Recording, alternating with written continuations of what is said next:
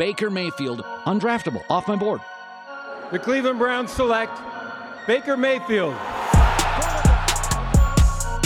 a beautiful throw by the Baker! Nick Chubb! Hasta la vista, baby! Touchdown!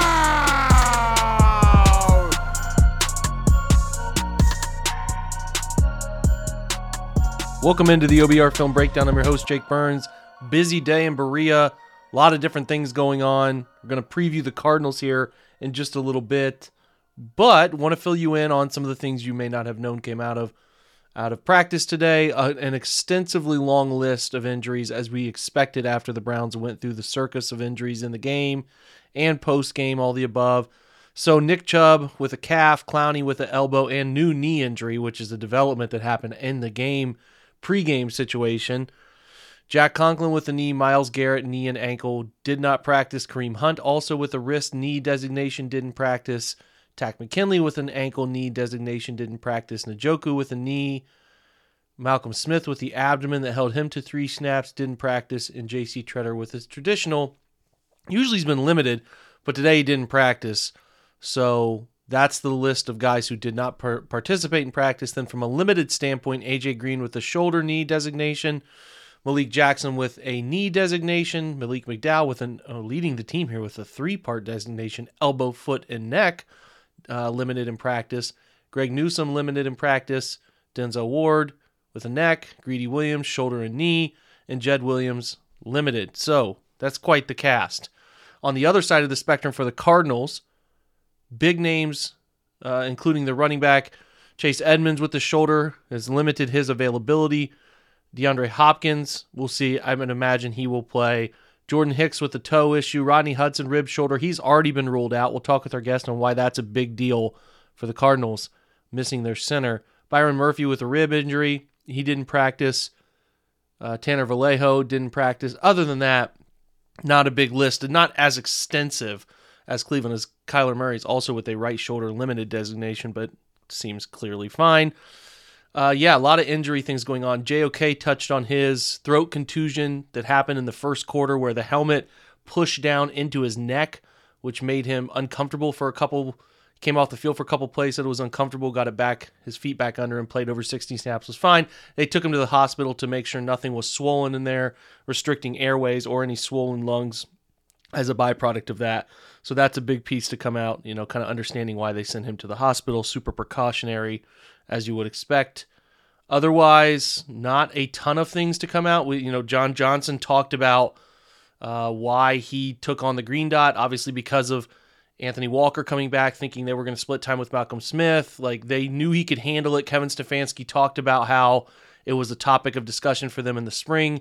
They weren't quite ready to do it. They felt this was a good time to do it because of the Smith and Walker injuries and kind of working those guys back in.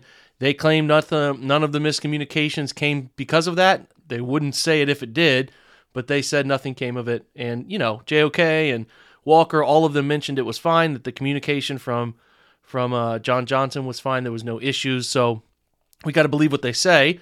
It is new. We're going to have to track this as we go and see if any lingering issues with this group happen due to this change. We only have one game of evidence, and we saw several busted coverages. You wonder if that's a part of it. We, kind of got confirmed it wasn't today, but you never know. Not always the most transparent with the organization and the media and all of that. There's some things you want to keep in-house. We'll see if anything changes with that. An indicator would be if the green dot switched again back to a linebacker. So keep your eye on that. Otherwise, not much else. Baker talked to Drew Stanton. It was kind of revealed that he was the guy that he went to after the rough Vikings outing, talking to Stanton about some of his issues with mechanics and things like that could have led him to some mistakes in that Vikings game, whatever way you want to look at it. But other than that, talked about, the thing with Odell and dropping that 4th and 2 ball where they just sort of weren't on the same page. Odell looked to the flat where he saw Baker pump, and by that time he looked back, the ball was on him. That was an interesting quote because I thought it was true. Odell's eyes weren't on Baker the whole time. He was trying to find that passing window, right? So, that part was interesting to me too, a little bit there with finding that passing window and eyes and connecting. You got to find the football from the wide receiver standpoint too, not just the quarterback finding the passing window to deliver it. works both ways there. Otherwise, the football is on top of you and you don't even know it is, and that's exactly what happened to Odell. So I am not going to write a column on why they should trade Odell. Not doing it. Some people are doing it. I still need more evidence. We'll see. They got big opportunities coming up. We're going to track this game against the Cardinals. A lot of things going on with the Cardinals organization. Chandler Jones dealing with his COVID-19 designation. We're going to talk to our guest, see if he has a chance to play in this game. Let's go ahead and do that. Let's get over to our guest, Damian Parsons, who does a fantastic job. Damian does. You should follow him, not just because of Cardinals coverage and understanding he's our guest here, but Damian also does great draft content at Cover One, which Cover One expands to more teams than just Buffalo. They go all over the place. He's at DP_NFL. He's a staff writer for Revenge of the Birds. That's where he gets into his coverage of the Cardinals. Gives us good insights on both sides of the football. A little bit about their coach, too. Both coaches, both Cliff Kingsbury and Vance Joseph, who are doing a nice job there. Cover everything you need here. Let's get over to that interview right now with Damian Parsons. We're driven by the search for better. But when it comes to hiring, the best way to search for a candidate isn't to search at all. Don't search, match with Indeed. Indeed is your matching and hiring platform with over 350 million global monthly visitors, according to Indeed data, and a matching engine that helps you find quality candidates fast. Ditch the busy work. Use Indeed for scheduling, screening, and messaging so you can connect with candidates faster. Leveraging over 140 million qualifications and preferences every day, Indeed's matching engine is constantly learning from your preferences, so the more you use Indeed, the better it gets. Join more than 3.5 million businesses worldwide that use Indeed to hire great talent fast. And listeners of this show will get a $75 sponsored job credit to get your jobs more visibility at Indeed.com/Blue Wire. Just go to Indeed.com/Blue Wire right now and support our show by saying that you heard about Indeed on this podcast. That's Indeed.com/Blue Wire. Terms and conditions apply. Need to hire? You need Indeed.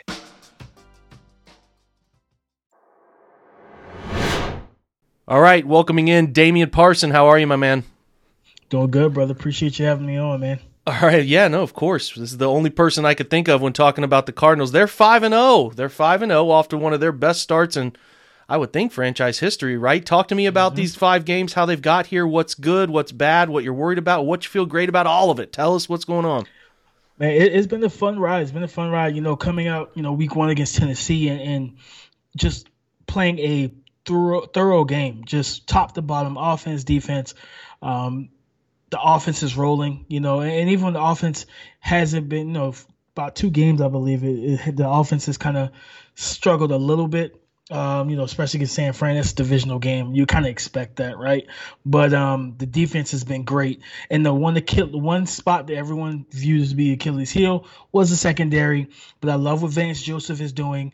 Having rotating Marco Wilson and Robert Alford, even using Antonio Hamilton as well on the outside as the boundary corner, the outside corner, along with Byron Murphy has been just a stud.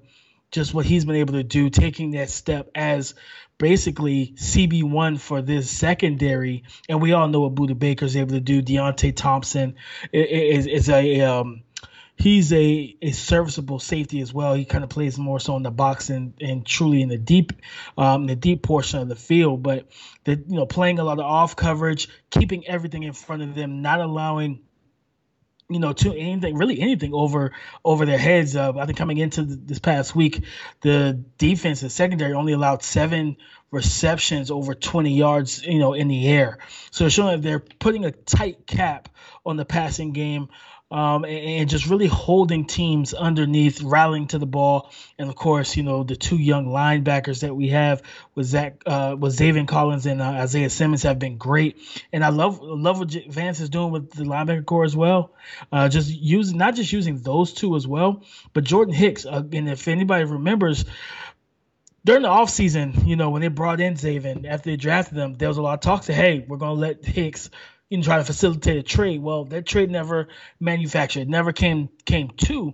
And because it never came to, they're using all 3 of these guys. They're using Zaven, Isaiah Simmons, and Jordan Hicks on the field at the same time, and it's giving us more speed, more athleticism. And then Hicks, of course, being the veteran, can kind of call plays for the defense, get these guys lined up right, and help them out a lot.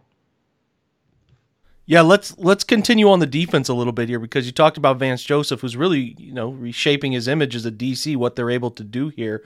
It ties into the biggest news we've heard this week, and two real big nuggets of news for the side of the Cardinals. I mean, listen, the Browns injury list is as long as scripture at this point, but they haven't really ruled many people out. But Chandler Jones with the COVID-19 list, it's going to be a challenge for Chandler to come back. How do they overcome that? You talk a little secondary, little linebackers. The pass rush with JJ and Chandler and some of these others is obviously wildly important.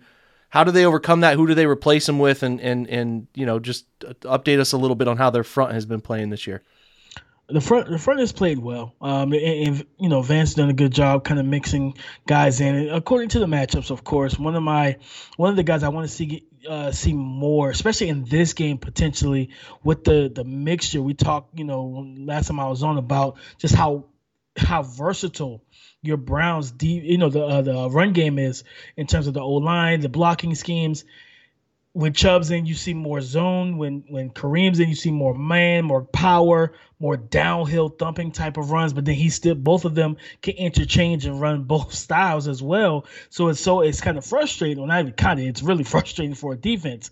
So not having Chandler, it's just a huge blow. I want to see Leki Fotu play a lot more on the D line. He's a physical big guy, and he could two gap, can push the pocket, penetrate as well. Him, Rashard Lawrence is playing well. Corey Peters, the elder statesman, has been a very solid player as well in the middle of that defense. And of course, J.J. Watt, when teams aren't able to, when teams are trying to run in that direction, he commands a lot of attention.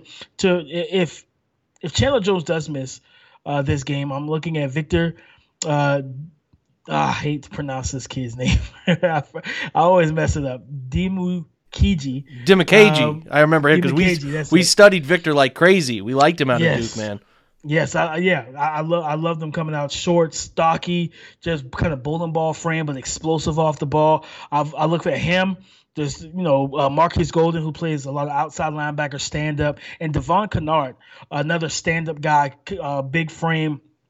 Watching him against, I believe against Jacksonville, they were trying to run the ball to him, his direction, sending some counter or power play, sending that guard down the line, and he just stuffs him. Give him same foot, same shoulder, met him with physicality. I love watching that from him. So those are the guys I'm looking to see. Those are the three guys I think that could potentially try to fill in, and not just one guy. I think that we may see all three of them just throw different bodies at the O-line, at the tackle spot. Is Wills coming back this week? They do have both of them as questionable. Jed is limited today. We'll see where it goes from here. He was playing every week up until last week. Conklin on the right side dealing with a knee. He was out today, but they have him as questionable too. We'll see. Yeah, if they have to play Blake Hansen, they have to play not Rodney Hudson, but James Hudson, then it'll be a challenge, right? Yeah, because one thing that Vance is also doing, like I said, he's using the three linebackers. What he'll do is he'll put Zaven and Hicks inside, and then throw Isaiah Simmons as an edge defender, basically outside linebacker, or even in the overhang. And he either drops off into coverage, he'll blitz, or he'll come off the edge. He'll pretty much set the edge against the run. He has been so good defensively. And then of course, on passing downs, they move him back to a linebacker spot, back ends between the hashes, and let him drop off in the coverage and disrupt passing lanes.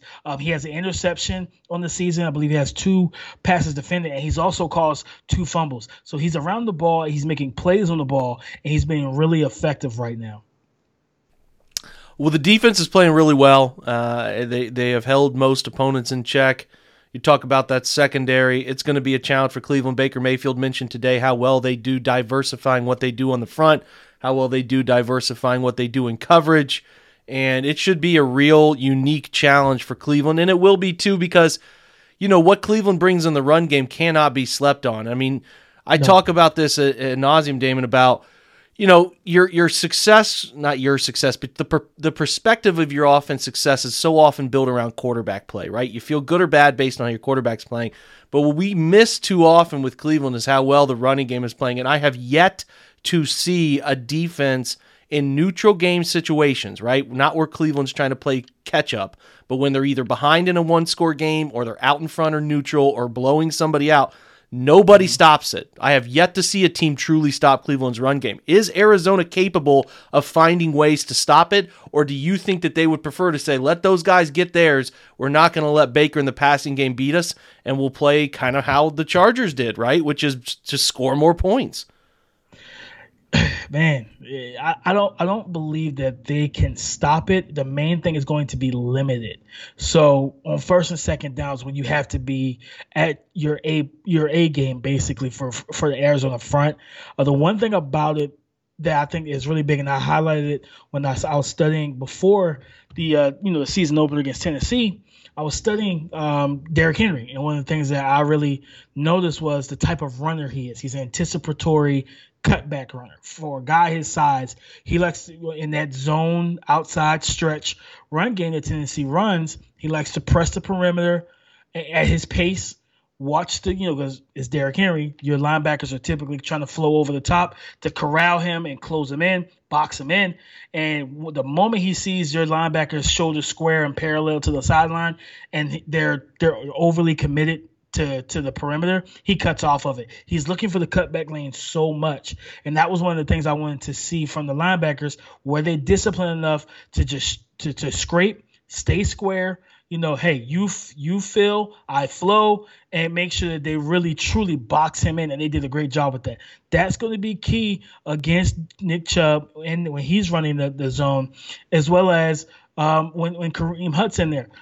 Understanding what running backs in, what do they do best? Kareem Hunt is better going downhill just because his footwork, his feel for what's going on around him is so innate. It's so good. His contact balance is ridiculous.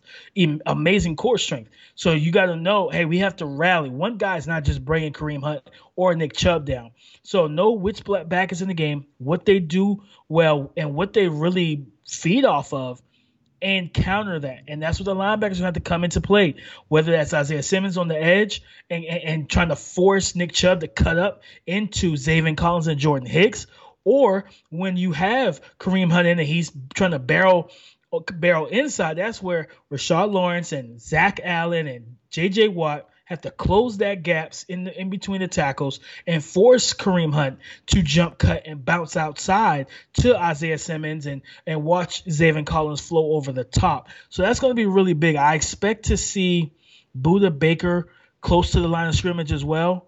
Not so much, and not even really just to challenge Baker to throw it deep, but more so, hey, first and second downs, like I said a minute ago, are the crucial downs, in terms of slowing this offense down, slow down the run game, make it 3rd and 7, make it 3rd and 8, 3rd and 9, and then put all the weight on Baker's shoulders. And then, of course, you play to the sticks and back. Do not give anything over the top. Make him throw it short and rally for the tackle. Easier said than done with these running backs, Absolutely. man. They're so good. You broke them down. We talked about them this offseason. They're just like the perfect yin and yang, man. They are like the style at which those dudes play. My favorite duo in the league, man. Yeah, and I try to tell Browns fans they will probably never see anything like it again in their lifetimes. Like just I don't think anybody will. No, I really don't think anyone will see, because we talked about it. You have 2 number 1 running backs on the same team, and they work in harmony together, right? Like they somehow work in harmony together. They don't share the field. They just Cleveland has a great feel for how to use these dudes at the right time, and it's uncanny. It is. It really is. It's a tough situation because, again, both of them are fast, physical, strong, contact balance, all of it, right? Then you have Kareem Hunt, who can actually run routes at 225 pounds, and he's running out and ups and double moves and slants, and it's just like, man, seriously. But then that's kind of the beauty of what Steve Keim was able to do, going after Zaven Collins and having Isaiah Simmons is going to be big in terms of especially trying to limit Kareem Hunt in the passing game. That is going to be big because a lot that when he comes in, he gives you more of the run pass option. We always talk about, RPO is so fluent in terms of, okay, are we actually running it? Are we passing it? But I look at running backs the same way. When I look at a back, do you give me run pass option as a player? And Kareem Hunt does that exceptionally well. Listen, we could talk Browns running backs all day. We really could, but we got to go back to your Cardinals here. Talk about the offense. Cliff came in this year a little bit on the hot seat, a little bit, tinge of hot seat. They've obviously started this 5-0 stretch. Is the offense carrying them? Well, I know Kyler's in the talk for MVP. Like, I haven't watched a single down of the Cardinals. I'll try to catch them here at the end of the week, but like, give people like myself and fans that listen to this podcast, like, what do the Cardinals do? What should Browns fans expect them to do? And who's really playing well from a skill position between the wide receivers, quarterback, running back? Like, what's going on there? Right now, it's a well-oiled machine for the most part. It's a lot of moving parts, a lot of window dressing. If I'm not mistaken, I didn't pull the numbers before the show. I should have. I was doing it, and then my son got my attention. But I believe they lead the league, or they were leading the league in 10 personnel. So basically, for four receivers, one running back, no tight end, they would go spread, empty it out, give Kyler that he gives him literally a 3-level look where he has the underneath if he wants it, he has the intermediate, and he has the deep route. And literally it's almost been a kind of pick 'em in terms of picking your poison. And I've tweeted a few times, and I've seen it early in the season, the first couple games. Defense is DeAndre Hopkins, right? You cannot disrespect DeAndre Hopkins and say, you know what? They have these new pieces. We're not going to double you. No, you still double DeAndre Hopkins just because that's DeAndre Hopkins. You have to respect him. But in turn, when doubling him, Christian Kirk has been feeding off of one-on-one in man coverage. He's been I think he's been our highest graded receiver per PFF. I think with a 95 grade, I believe, against man coverage. AJ Green has been having a resurgence as well, and they moved him in and out of the slot. One thing I love about Cliff has kind of opened up his play calling bag. And I was tough on him last year, but during the offseason and studying the offense, I understood watching the offense last year, there wasn't enough weapons, man. I lied to you not. The weapons last year just weren't enough, Jake, for him to really open the playbook and really let this offense thrive and let it breathe. You're trying to rely on Andy Isabella, who just isn't reliable as a route runner, effort-wise, catching the football, none of it. So now when you have Christian Kirk, not as the number 2, but he's like the number 3, and then AJ Green, moving him in the slot, giving a big slot role similar to Larry Fitzgerald on certain sets, and getting switch releases with him and Christian Kirk. But the piece that really sets the table is Rondale Moore, because he's given you that kind of Randall Cobb, and that was my comp for him in this offense. Line him up in the backfield, because there are sets where you'll see in kind of a pro. I think it's called the King pistol, and you have Chase Edmonds in the backfield. You have Kyler Murray, and then flanking him on the right or the left, you'll see Rondale Moore, and Rondale Moore take a sweep. They're kind of, looks like an option look off of it when it's actually a pass. He's getting creative with the play calling, and the offensive line has, Rodney Hudson, who is out this game, and that we're going to talk about that anyway, just to kind of give you some insight of why he has been. Kyler Murray's an MVP candidate, right? Rodney Hudson, maybe in my opinion, the co-MVP of this team, because last year Kyler was uncomfortable stepping into the pocket because Mason Cole was getting bombarded, and at 292 pounds, he was getting manhandled a lot of times, getting pushed back into the lap of Kyler, and Kyler then had to escape on the perimeter, escape out wide. What defense was starting to do last year, Jake, later on in the season, when you saw us going that skid, defense started sending, because they knew that he couldn't step up in the pocket because of the interior O-line, and they knew he was exiting out the back door. They were sending someone to the back door. You saw a lot of nickel blitzes, safety blitzes off the edge to corral him and force him into bad throws, bad reads, or just sacks altogether. But with Rodney Hudson, he has, on the season so far, Rodney Hudson has not given up a pressure, a hurry, no QB hits, and no sacks through 5 games. He's been phenomenal. And truly, Kyler has been comfortable because of it. So in this offense right now, everyone like it's a pick 'em in terms of what role player. The thing this game, which will also be different, is Max Williams not being there. He's really important in the run game. Well, Hudson's out too, right? Did I read that right? Hudson's out. Yep, Hudson's out.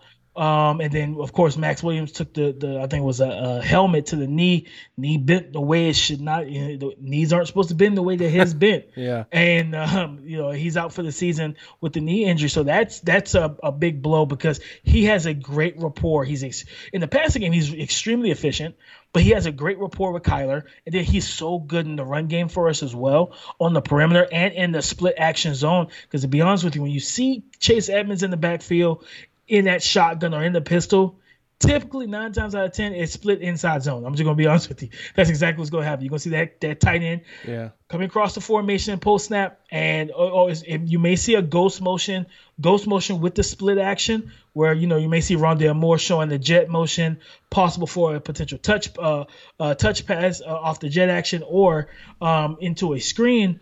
To move the leverage of the linebackers, but typically when you see Chase Edmonds, he's running between the tackles in the inside zone scenario. So losing Max Williams is going to hurt us, I believe, in the passing game and in the run game, and that's where I think Rondale Moore comes in to kind of fill those short, quick touches. Yeah, because that's what Max was really working with. Teams are so focused on the receivers, he runs an inside button hook, Jake, and it's like 5 yard separation because no one's worried about Max Williams. Yeah. And it's like, boom, he hits it, he getting yards after catch. So it's going to be. I got the data. I found it here to back you up. So they've run 133 11 personnel snaps, which is not many. That's 30th. Mm-hmm. That's the 30th rank in the NFL. So they here's where you get spicy, right? They run 71 10 personnel snaps this year. That's number one in the NFL. 12 personnel, they've run 73, which is 23%. So that's 14th in the NFL. So they're really where they differ, and it'll be completely different from Cleveland, who I don't think has played a single snap this year in 10 personnel, is that approach. And some other things that stand out to me too here before we keep going. They are in the shotgun a ton. Third, Cleveland is the last ranked shotgun team. 285 snaps for the Cardinals in shotgun. That is third in the NFL. I know Pittsburgh's usually up there too because Ben's old knees won't let him go anywhere. No huddle. They run 105 no huddle snaps. That's second in the NFL. Mm-hmm. Here, let's give you some perspective. Let's go look at Cleveland so you can see the two different approach styles. So Cleveland has run no huddle 11 times, period, all year. That's 27th in the NFL. 151 shotgun snaps, 31st in the NFL. Now, where they differ is motion. Cleveland has run 153 snaps of motion. That's fourth in the NFL, while the Cardinals have run only 78 snaps of motion, which is 29th in the league. But again, here's where they make up for it. You run 74 play action passes. That's third in the NFL. RPO, they've run 53, which is fourth in the NFL. So that's where they thrive. They run 24 screen plays, fourth in the NFL, and they run because they're in the gun and because they're using that 10 personnel you're talking about, Damien. They've run into light boxes, 62 snaps into light run boxes, which is fourth in the NFL too. So that's how you can create some run yards. So, and that helps James Conner a lot because James Conner, I wasn't really a fan of the signing at first, but I kind of understood where they wanted to go. In the red zone, James Conner is the guy. He's that's his thing. Running between tackles, being physical. Early in the season, like the first 2 or 3 weeks, James Conner was quite frustrating studying him from a running back perspective because instead of him being the big physical back, hey, let me get this 3-4 yards and keep the offense on schedule, he run into a wall, and instead of being able to just drive, he's trying to jump cut. And I'm like, that's not your game. That's not what you do well. And that got us into some bad down the distances when he did that. He jump cut outside, try to, hit turbo, and there's not much in the tank. You don't have much NOS, man. So, like, guys are cutting you off and getting you for tackles for loss. Now, these past, I think, 2 games, he's not doing that as much. He's, okay, I'm staying on the path. Because there's one thing is if you're Christian McCaffrey, Alvin Kamara, some of these more talented, twitchier backs, they can deviate from the run path, right? But a back like James Conner needs to stick with it unless legitimately there's a gaping hole that you can just sidestep into and then and try to explode through. But he in the red zone, that's where you're gonna see him step in. I'll be honest with you. One thing I would look for in this game, honestly, Jake, once it gets into the red zone, Kyler Murray in the read option game, trying to possibly read Myles Garrett, trying to force him, down either to take James Conner, and if he doesn't, that's one less defender you have to worry about because Kyler's going to hold him. Or if he does, decide to take James Conner, Kyler's going off the backside right out and going to basically replace Myles Garrett. And that's the other part that I was going to mention as well. The battle between Myles Garrett and DJ Humphries is going to be a very telling tale on how this game ends for both of our squads. Because right now, through the 5 games, per PFF, DJ Humphrey has an overall pass blocking grade of 77.1 through the first 5 games. Through 5 games, he's allowed 9 pressures, 7 hurries, no hits, besides 2 sacks, right? Now, when we looked at the pressures, 6 of those pressures came from week 2 and 3 against Minnesota and Jacksonville were probably the 2 games that he struggled in terms of pressures. He had 6 combined between those 2 games, and 3 from the other game. So watching him, he's playing well for the most part, just confident, and he's underrated as well, in my opinion. He's going up against a freak. He's going up against, to me, the best edge defender, the best pass rusher in football off the edge, and Myles Garrett. And that is going to be telling if Cliff if he puts James Conner in simply as a chip guy. You know what I mean? Just to go out there and, hey, hit Myles Garrett as hard as possible. And that's going to be telling. The other matchup I'm looking at the offensive line is Beachum, Kelvin Beachum, and I'm not sure if Javion Clowney is back this week, but Takk McKinley showed me a lot. When he's in, he's looked good, and especially last week getting pressure as well. So that's another matchup I'm looking forward to. Is keeping the perimeters set, so because one thing about it, if you can maintain and hold the perimeters, and this, you can dual block and combo block on the inside if necessary. I do. It'll be fascinating to watch that matchup. I mean, Myles has pretty much got the best of everybody. Who's on the as we close on the offense here? Good points on the running back situation. Who's the other tackle that they have to deal with, Clowney or Takk, who are both playing pretty good football too? So you got Kelvin Beachum, and then Josh Jones is at right guard. And I believe it's either at, we have Justin Pugh has been at left guard this year. And I think, so on looking at the depth chart, of course, behind Hudson is Max Garcia. So it's going to be interesting. I'm keeping tabs on everything, trying to keep tabs on everything in practice on who will be the starter for Hudson this week against you guys. All right, this has been great, Damian. I really appreciate it, man. What is your prediction here as we head out? Listen, you're dealing with Browns fans. They're going to come find you if you're wrong. So I'm going to give you that caveat. What do you think is going to happen? I know it. I think it's going to be a good game. I think it's going to be a tough game for, just a very hard-nosed game. Man, I'm going to go Cards. I think the passing game, because of the fact that now Cliff has – even last year, he was getting the ball out quick last year, mainly because of lack of weapons, and they were force feeding, DeAndre Hopkins. Now that's not the case. I think AJ Green and Christian Kirk and having Rondale Moore. Rondale Moore is my X factor for this game. In the run game, I think you're going to see some of him, a couple handoffs, but I think he's going to be the guy that's going to try and, take some of the production. The missing production from Max Williams. I think he's going to be the X factor in this game. I am going Cardinals, and I think it's going to be a close game, but I'm picking the Cardinals to win.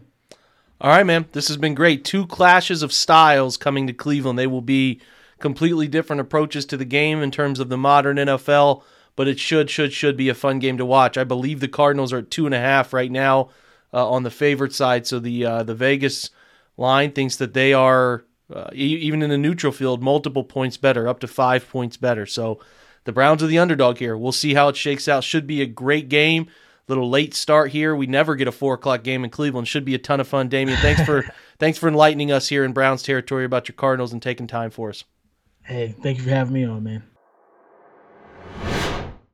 Big thanks to Damian for coming on today's show, providing those insights. It's always a big ask of somebody to take their time, 20, 30, 40 minutes, to talk about a team on a podcast, really for no money, no return, just time asked, and I appreciate that from him. I am thinking about also taking my time on Mondays at 8 o'clock after the first hour of Monday Rewind to literally just sit down and go through the All-22 film. I'm just going to do it because I'm doing it anyway. You can come in and join when you'd like. You can leave when you'd like. You can come in and ask questions about particular plays and check it out, and I can show it to you and go through it. Thinking about an interactive way of doing that is more for the Twitch, interactive with you guys getting chances to ask questions and less sort of lecture-y. I still will do Tuesday Chalk Talks with Kyle and John and do Baker as well, specifically, but just considering doing that, let me know, DM me or whatever. You can hit me up on Twitter, whatever, just let me know if that's of interest to you, if you would like to, because nobody else is showing All-22 film on Mondays.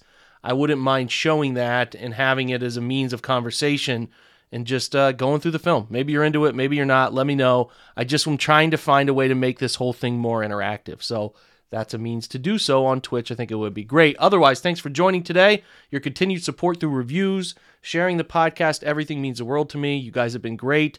I have hats going out later this week to those who won, and I am trying my best to figure out a new spot to print some new ones. So I'll keep you in the loop if you're interested in those. So otherwise, guys, have a great Thursday. I think it's going to be Thursday. Should be Thursday. Enjoy your Thursday. We'll be back tomorrow with Fridays with John Colosimo, where we look around the NFL, look around the AFC North, and have a good old conversation about how the Browns end up beating the Cardinals. Thanks for joining today and listening. Sign off with our usual Go Browns.